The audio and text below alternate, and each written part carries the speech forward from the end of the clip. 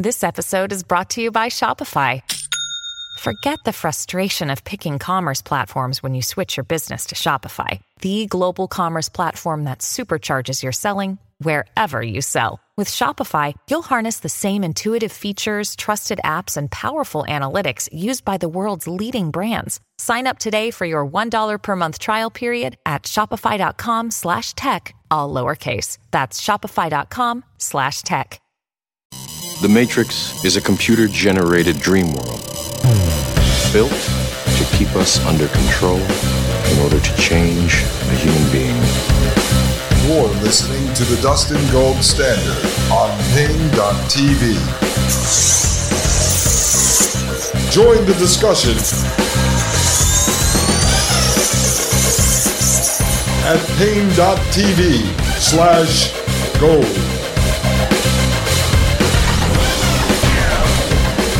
Ladies and gentlemen, I am Dustin Gold. Welcome to Pain.tv/gold. You are listening to the Dustin Gold Standard. I hope everyone is doing great today. It is Monday evening, Tuesday morning. Holidays are done. The family is out of here, folks. I saw my father this morning. He stopped by for a cup of coffee. Of course, I was still sleeping when he came by because last night William got up in the middle of night, as he always does in the middle of the night, folks. I can't even speak today. But no, he got up in the middle of the night. But this time he wouldn't go back to bed for like 2 hours. So I ended up on William duty. And I was just really tired this morning, and I had to get up and do a bunch of things. My father came by. We had a cup of coffee, and then he was on his way. My mother and stepfather, they just went from the hotel right to the airport. So everyone's out of here. We're back to normal work.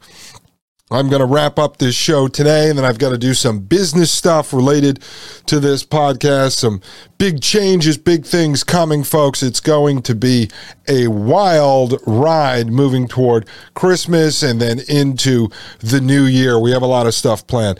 As you know, right now, we are in the middle of talking about CBDC, central bank digital currency, folks, and it's very important because I want you to understand this new monetary system that is coming. Again, there's a lot of podcasters and folks that talk about this. I'm approaching it from a bit of a different angle. I'm looking at it from the original papers coming out of Technocracy Incorporated back in 1919 through the 1930s, 1940s, and then tying it into what is going on today. And I'm looking at the tech companies and the players behind the CBDC infrastructure and the architecture of the system.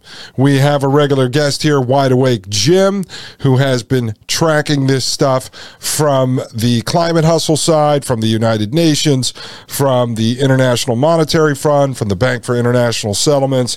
And if you want to get caught up, you can listen to episodes 80 and 88. I also discussed some of this with a good friend, Dan Golvach. And that, folks, I can't remember. It might have been episode 94. You probably want to check that out. We talked about the FTX scandal, which also leads to CBDC. And why am I on this topic right now? Well, we understand that technocracy is the system of social engineering, but it is also the systematic control of the means of production and the distribution of goods and services by the elite class. And the elite class under the technocracy is a group of scientists, engineers, and technologists. That was the original concepts coming out of the 1920s and 1930s.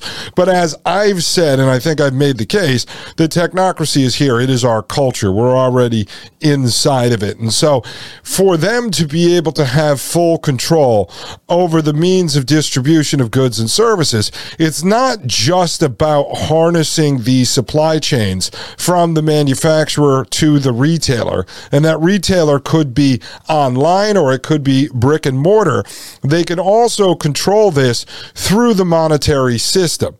And if they limit how much money you are going to be allotted, whether that be in the form of fiat paper currency like we have today, or whether that be in the form of a universal basic income where everyone is locked to a certain amount of money they're getting, or whether that be through central bank digital currency or energy certificates, which was the technocracy plan back in the 1930s, or it could be carbon credits. And so what I think is coming is a carbon credit backed central bank digital currency. And my opinion on this may change as we continue to do more research into this topic, but I want to really dissect and analyze, reverse engineer, and try to figure out exactly what is coming, because if they can control the monetary system completely. Now, the Federal Reserve, the central banks obviously control the monetary system today. They can print as much paper money as they want. They can issue as many loans as they want. They can adjust the interest rates. They can create inflation, deflation. They can do anything they want, but they want to be able to control this system down to every last transaction. And that's how they will control the means of distribution of goods and services, because if they're able to limit what you could not only afford to buy, so say they allotted each one of us $2,000 in current day, $2,000 per month, then we could only buy so many goods and services, but they want to actually control it down to the very last transaction. So let's say I'm allotted $2,000 in present day money, and I go and take $200 out of the bank or out of the ATM machine, and I have $200 in cash in my pocket. I can then go down to Farmer Carol, the organic farmer we buy a lot of our stuff from, and I can give her $10 in cash to buy a box of tomatoes, or I can give her $5 to buy a Blue Hubbard squash, or I can give her $20 and get 4 or 5 cartons of organic eggs.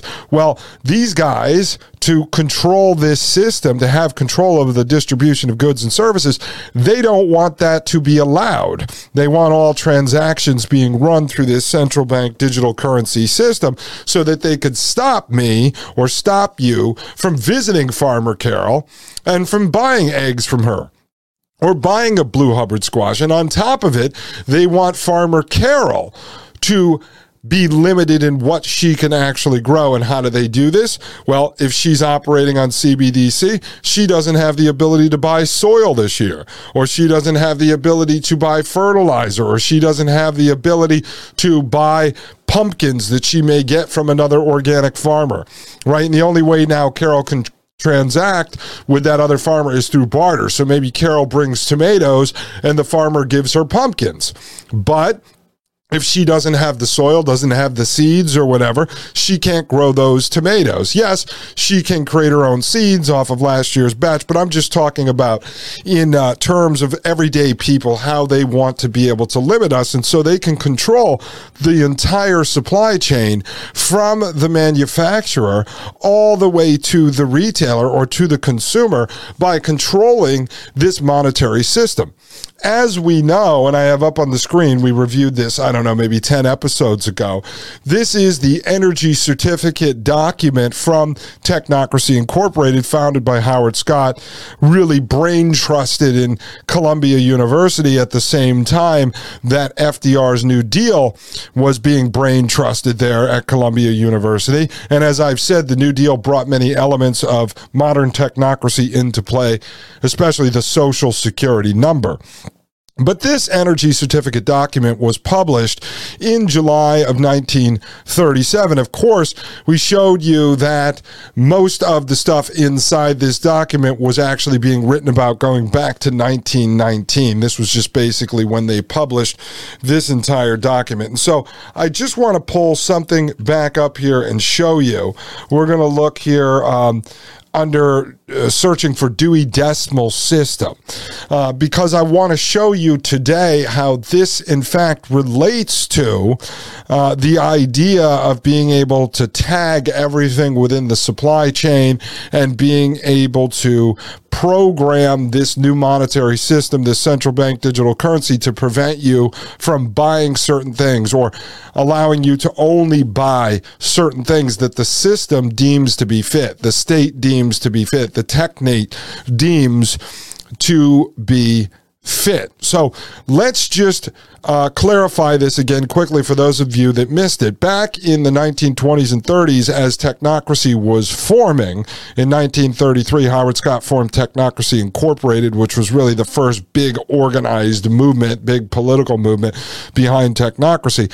What these guys wanted was a political system based on energy consumption. And so they did an entire survey of the entire North America, and they figured out how much energy was being used, was being consumed to develop, to produce all of these goods and services. And so what they were going to do was they wanted to take all the energy consumption and then break it up evenly amongst all the citizens that live within the Technate. And this was basically a continent from the Panama Canal up to the North Pole. There's different variations of it, but just let's use that one for instance. So everyone that lived within that system would be given an equal allotment of what's called energy certificates. And the energy certificates come from the total amount of energy consumed to produce all the goods and services that would then be utilized, and then divide that up equally. No one inside this system would be better than anyone else. Of course, the elite, the scientists, the engineers, and the technologists that sit at the top of the system, as we see today with bureaucrats and heads of these international NGOs and think tanks like the World Economic Forum, the CEOs, the elected officials that are really just the puppets for the system, they are above us. They are an elite class. They are in the top 1%. The rest of us are down in the 99%. And that includes your neighbor who may be worth 10 or $15 million because he built a little self-made company, right? He's the same as you if you're a janitor at the local high school. So in the original energy certificate system, they had the citizens of the Technate broken into three classes, and this would be 25 years old and younger, 25 years old to 45 years old, which was the prime worker, and then 45 years old and above. So each of those three classes would be allotted a certain amount of energy certificates. Now, the average was about 20,000 energy certificates. So let's just take that for instance. So you would be allotted 20,000 units of this energy based on the population at the time and how much energy was being consumed. And then everything that you purchase would be purchased basically through the state if you were allowed to purchase it. In many cases, you were only allowed to rent or borrow, so you would not be allowed to own a car. A car you would pick up from a government budget office, a government enterprise, for instance, and then you would use it, and you would come back and you would basically pay based on the amount of energy that you consumed when you were driving around in that car. And if you did not use that car to its fullest efficiency, you would be penalized. So they knew what the average was at any given time that that car should be driven, how many miles should be driven in the time that you rented it. And if you did not use it for that amount, you would be penalized and pay the full amount based on the average energy consumption of that vehicle, because they wanted maximum efficiency out of every tool, every machine that was owned by the state, by the Technate. All right. So that's how it works. Now, if you take the modern version of this, which would be carbon credits, energy certificates are basically carbon credits. It's just rebranded. And so if the CBDC ends up being backed by a carbon credit system, effectively, they end up having this energy certificate system of 1933. So what we are doing now is we are breaking down the technologists and the investors behind this CBDC model. And I'm going to start to show you how far ahead they actually are. Further ahead than I think any other podcaster admits to. Maybe they just don't understand it. Well, I'm going through it piece by piece, and I'm finding the technologists behind this and the big corporations, the so-called private sector companies that are just extensions of the state. I'm going to show you where they're launching this stuff, what they're doing around the world. And we have our eye right now on a guy named Joseph Lubin. And as I've said over the last two episodes, Joseph Lubin is the founder and the head of a company called Consensus. We're going to go into that today, folks. And Consensus was formed in 2015 when Joseph Lubin split off of Vitalik Buterin, who was the founder of Ethereum. And I went over Ethereum a bit yesterday. It's very important because a lot of this CBDC is being built on the Ethereum network. Okay, Ethereum is basically the backbone that drives the new central bank digital currency from everything I found so far. And again, there's different players in this, but it's important because Buterin started supposedly, I don't believe the story, but supposedly working on Ethereum in 2013. Peter Thiel, major technocratic transhumanist, he comes in and backs Buterin in 2014 with a Thiel Fellowship grant. Buterin continues to work on Ethereum. 1 year later in 2015, he launches Ethereum. When you look at this, I just don't believe Buterin and 3 or 4 nerd partners could build a system like this. I think this probably came out of the government, if I had to guess, or a government private sector company. They take a Buterin, they put him in charge of it, similar to a Mark Zuckerberg and Elon Musk type, and then he sits there as the head of this. Meanwhile, his partner, Joseph Lubin, spins off with Consensus, and now you'll see that Consensus is working with Visa, as we covered yesterday. They're working with a software they got off of JP Morgan Chase, and they're working with central banks, and what they're trying to do is build a skin over the current infrastructure that's already wired, the current banking infrastructure, credit card infrastructure, to tie in the central bank digital currency into the current infrastructure so they don't have to start from ground zero. They can actually merge this whole system together. So when we get back, I'm going to show you just a little bit inside the energy certificate document that we've already covered, because I just want to make sure we're tying this back into history, and then we could further explain in the present day how it all connects, and eventually we'll be able to predict where they're going with this in the future. I mean, I think we know where they're going. We want to understand how quickly the rollout is coming. I mean, the rollout has already begun, and I will show you that today, ladies and gentlemen. Let's take a quick break, absorb that. I wanted to put that all into context. That's 10, 12 shows now coming together so that I can show you exactly how this CBDC system is being rolled out and where it's going. We're going to spend about a week on this, ladies and gentlemen, because this is very important. This is the total control system. This is how the Technate will operate. I'll be right back. This is Dustin Gold with the Dustin Gold Standard right here on Pain.tv/gold. You're listening to the Dustin Gold Standard on Pain.tv. Join the discussion at Pain.tv/gold. You're listening to the Dustin Gold Standard on Pain.tv. Ladies and gentlemen, I am Dustin Gold. Welcome back to the Dustin Gold Standard right here on Pain.tv/gold. That's right, folks. Dissecting the evil plans. That's what we do here, ladies and gentlemen. Piece by piece, we have to reverse engineer this whole system. It's like figuring out what the puzzle looks like today and then taking apart each piece of the puzzle and flipping over each piece and seeing who is assigned to each piece of the puzzle. And then you could start to figure out, you know, what this puzzle looks like when it's complete, ladies and gentlemen. And so I think we have a good idea of where it's going. We just want to understand how long it's going to take for the full puzzle to be complete. All right, up on the screen, I have this article that we reviewed yesterday. If you didn't listen to this, please do. It's episode 97, very important. And this was an interview posted on Visa's website, and it was an interview conducted between Catherine Gu and Shaylee Adinolfi. Shaylee Adinolfi being a representative from Consensus, and Catherine Gu being a representative from Visa. And this is about the partnership that they formed. The idea behind this partnership is that Visa wants a seat at the table. with this whole CBDC international system. And what they're offering is the ability for them to take the 80 million merchants they already have in the Visa system and allow them to be able to accept CBDC, central bank digital currency.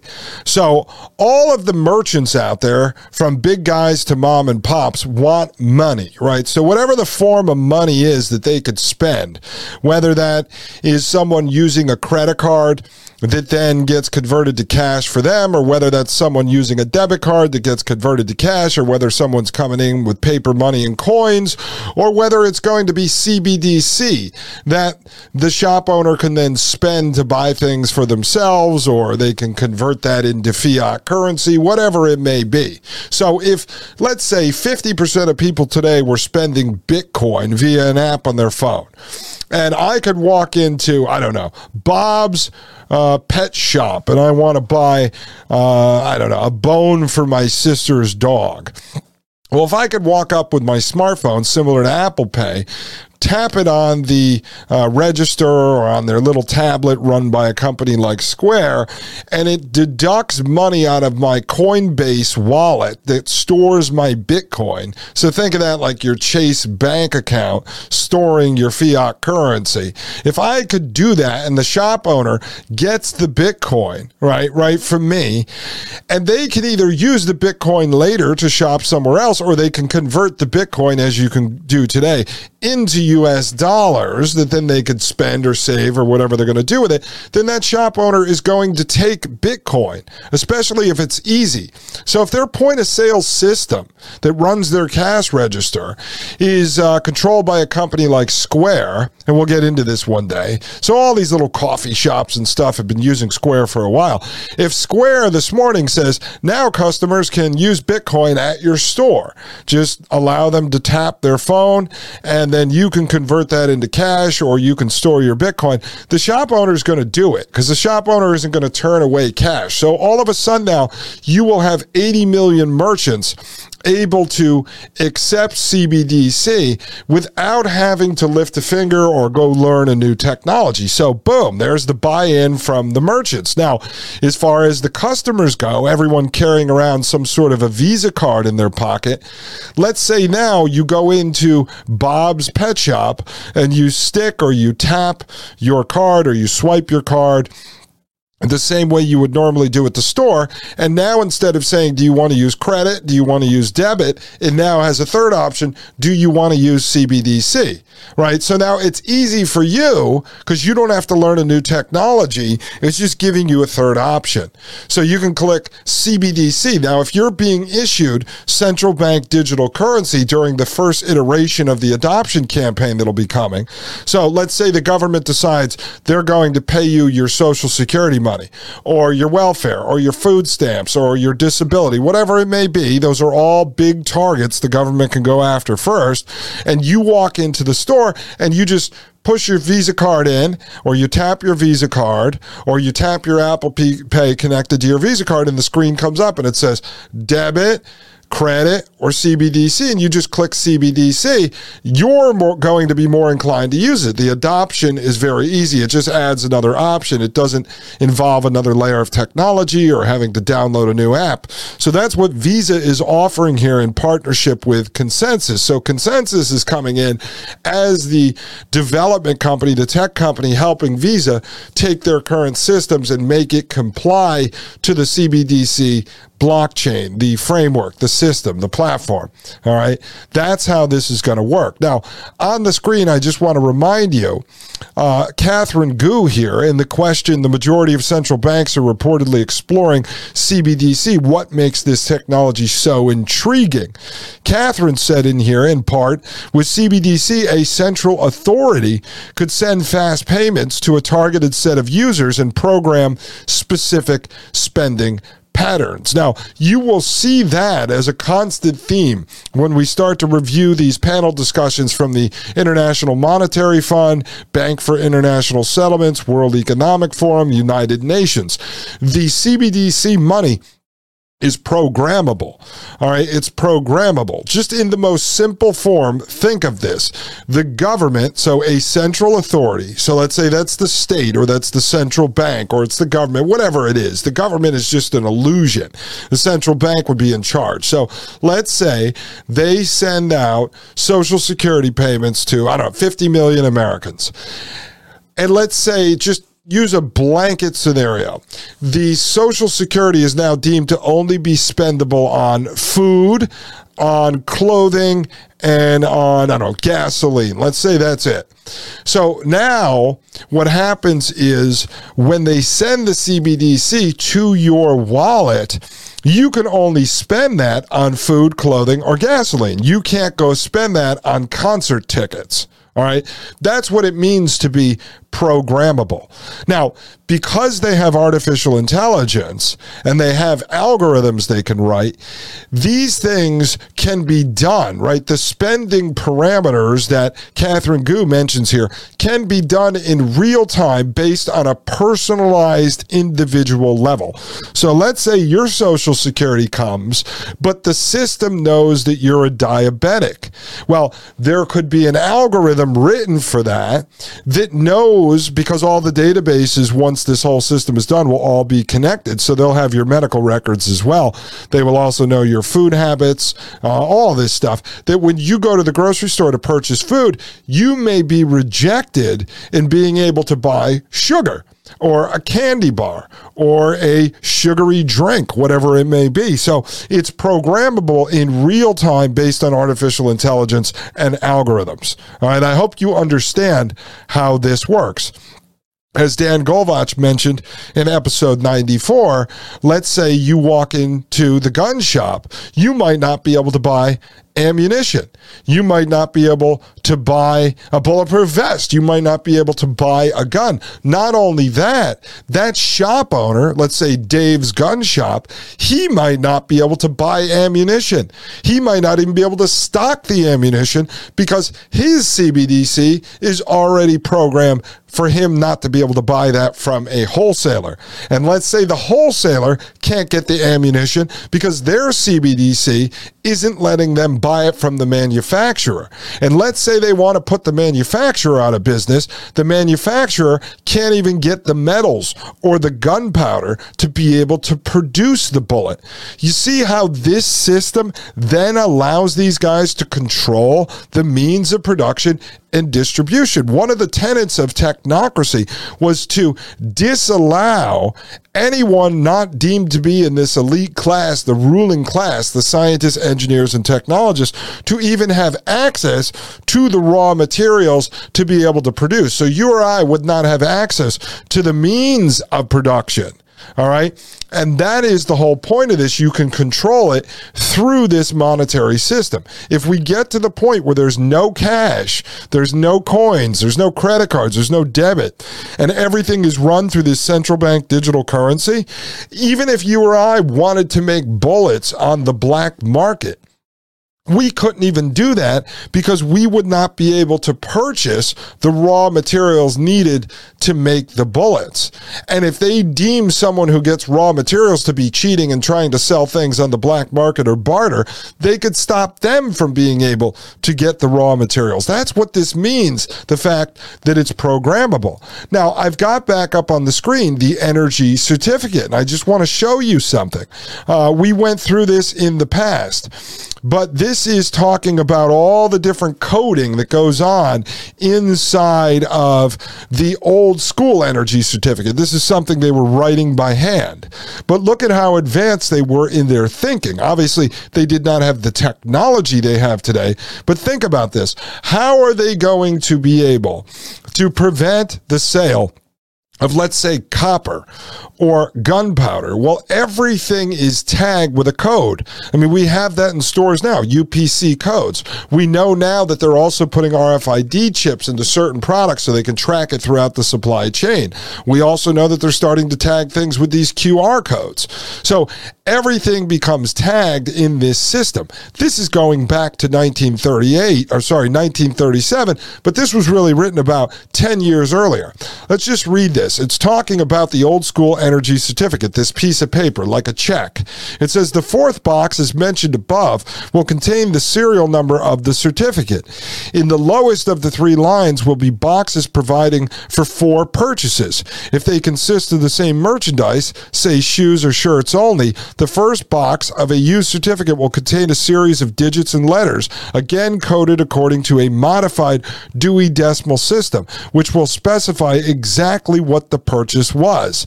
In the figure, the 344611E728 would indicate that the article was made by the leather sequence, leather after it has left the animal.